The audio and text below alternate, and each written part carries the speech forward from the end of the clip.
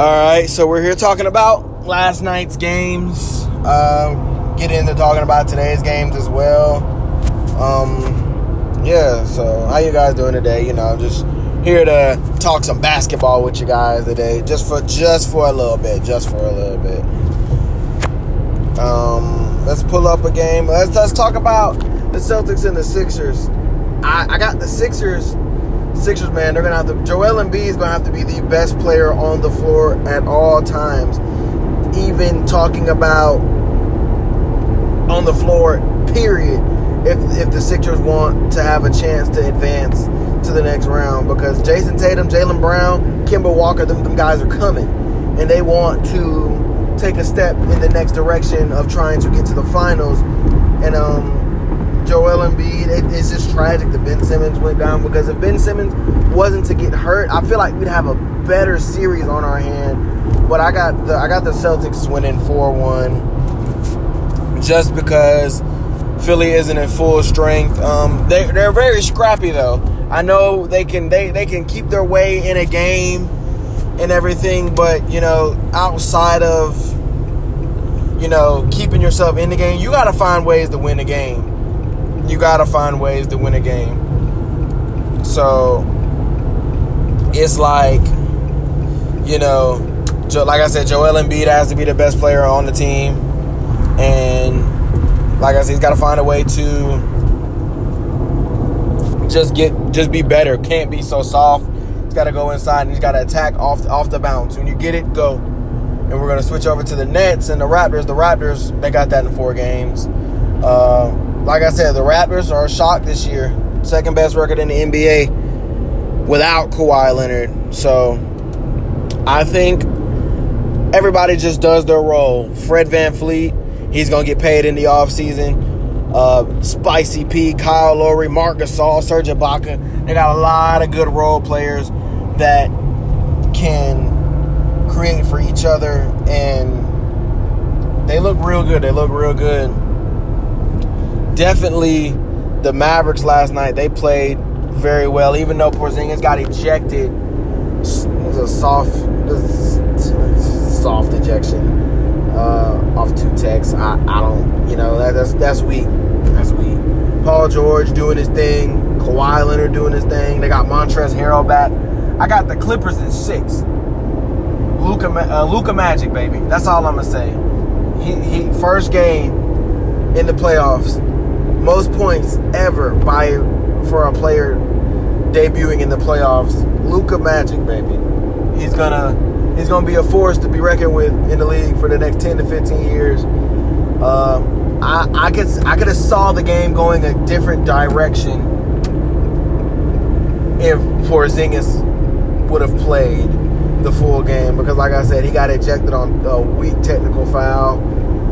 The technicals was weak, and I just don't, this is playoff basketball. You gotta let them talk at least get a few words out before, giving out text, man. The league gotta take a look at that. When it's playoff basketball and, emotions run high.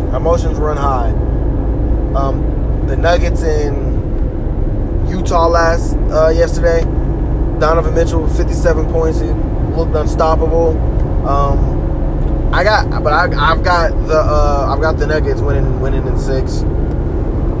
Mike Conley will get back, and he'll probably come back to them. It's either going to be 2-1 or 3-0, because the Nuggets are full strength. Bol, Michael Porter Jr., Jamal Murray went off yesterday for 36. Jokic. It's just too much for Donovan Mitchell. Rudy Gobert's got to play better defensively on Jokic, because Jokic, he's an all-world talent. He's probably a top 2 center in the league offensively, because he's got so many fakes. He can handle the ball. He's an amazing passer. So for the Jazz to win, everybody's got to be sound. Everybody's got to move. You got to do the little things to beat a good team like the Nuggets. You got to do the small things, the tangible things on the court. So I got the Nuggets in 6. Right now, you got the Bucks. The Bucks are losing to the Magic right now. That's crazy. But if the Bucks were to lose today, I still got the Bucks in 5. Giannis doing Giannis things.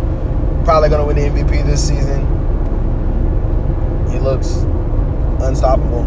Then we got the Heat and the Pacers. I got the Heat 6. Jimmy Butler is obviously T.J. Warren's kryptonite. He cooled off a very, very hot T.J. Warren when they played the other day.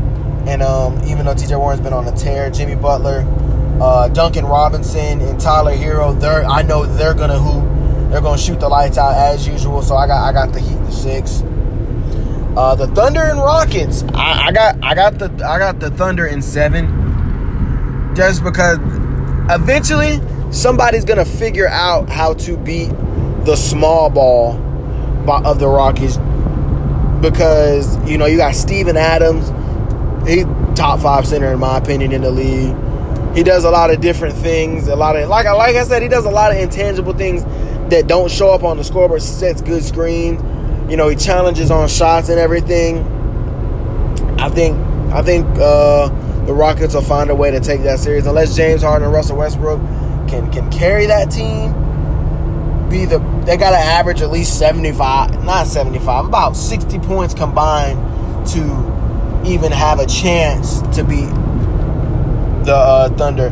Chris Paul, looking like Chris Paul of old, the Hornets Chris Paul, he's hooping. And, shout out to Chris Paul for getting them to the playoffs. They had a 0.2 chance of making the playoffs. Shai Gilgeous-Alexander, he's been playing. Gallinari.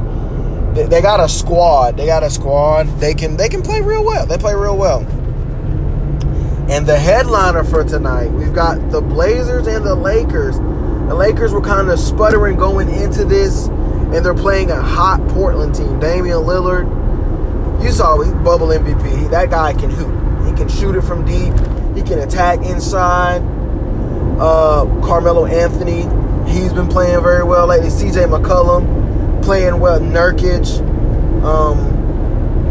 Bosnian Beast. He's gonna show up. He's gonna be, in my opinion, he's the best matchup for Anthony Davis. If you match Nurkic up on Anthony Davis, I think they cancel each other out because Nurkic ain't gonna back down from Anthony Davis. Anthony Davis being a top 5 player in the world, him doing Anthony Davis things, but Nurkic is an amazing defender, and I think he can hold his own against Anthony Davis. He doesn't have to go out there and do 20 and 20 like he did against the Grizzlies the other night. He just has to maintain his level of play, maybe 20 and 10, 15 and 15. Really doesn't honestly matter because Damian Lillard's going to put that team on his back, though. Damian Lillard has been unconscious in the bubble. He can shoot it from way downtown. I'm talking about at least 10, 11 feet outside the three-point line. So he's pulling from hell. I got, this is going to be an unpopular opinion, but I've got the Blazers in 7. The Lakers have not been playing well. With the lineup of LeBron, Danny Green, Kuzma, AD, and I forgot who they had at point. They're a minus 48. You got to find ways to win. You got to find ways to play better. At the end of the day, LeBron James and Anthony Davis cannot be off the floor at the same time because if that's the case, Portland's bench is going to torch you. But what the Lakers could expose, Portland doesn't play very good defense. And I heard somebody on a podcast the other day, the only way you can beat Portland is by outscoring them. You're not gonna, stop them from averaging 105 points a game because of who they have on their team. So you just got to hope to outscore them. LeBron's going to have to show up. LeBron hadn't played well lately. He had a 30-point game against the Pacers. It's a number of equations on how to beat the Blazers, but the way you beat the Blazers, in my opinion, you got to outscore them. And if you don't outscore them, there is no way the Lakers can make it out of the first round. And Portland looks like a 4th or 5th seed, having their full team back. Carmelo Anthony, like I said, playing well. CJ McCollum playing with Alex Collin. And then you got Hassan Whiteside coming off the bench with Gary Trent Jr., Alfred Simmons. It's a recipe for the Blazers to be a tough out and actually steal this series. And them guys look real good out there. In the finals, I would have to say I could see either the Nuggets and the Raptors, or the Nuggets and the Celtics, or even the Clippers. But we know the Trailblazers are legit. They're going to come out there and play. They don't have anything to lose. So I got the Blazers in 7. But thank y'all guys for coming by and listening. Definitely come back tomorrow with one as well after tonight's games are played. And then Friday we'll get into maybe even a longer podcast with football, baseball, NHL. Them talking about them. You know what? Them moving forward with. I'm gonna switch topics a little bit, but the SEC, the Big 12, and the ACC have agreed to move forward with their seasons. I don't know how I feel about that. I saw a tweet. One of the guys, Mike Yuva, he real cool guy. I've talked to him a couple times. He's really good people. He has talked about them. Will Muschamp, head coach for the Gamecocks, he has talked about, if we're going to travel, I'm taking people that's going to play, not going to eat a steak pregame and an orange at halftime. So you can see that these players, these coaches are for real about their season, because at the end of the day, they're not taking anybody that's not going to play. So I can see maybe a 40-man roster, and 40-man roster, maybe 45. It just depends on who it is. Like, I saw LSU started practicing today. I've seen Georgia start practicing today. I've seen Carolina practice today. So I don't know because I know a lot of schools have canceled their seasons, and I'm not 100% sure how the NCAA is going to work. But from the way it is looking, I see that these college coaches want to move forward with their season. So, hey, and the players want to move forward too. Trevor Lawrence made a good point. If we're not here at school playing football, we're going to be sent back home to our communities where social distancing probably isn't happening. So he says it's just better off playing. And I think, the SEC, they got together. They released their schedule. Favorites on the SEC is definitely LSU. Alabama. Najee Harris is going to carry that load. So, yeah. Outside of that, the other two conferences, I could see why because it gets cold up toward where the Big Ten is at, because you have to always remember that it gets cold, and coronavirus is like a flu, so you don't know whether you have the flu or whether you're just sick. So I can see why the cancellation come.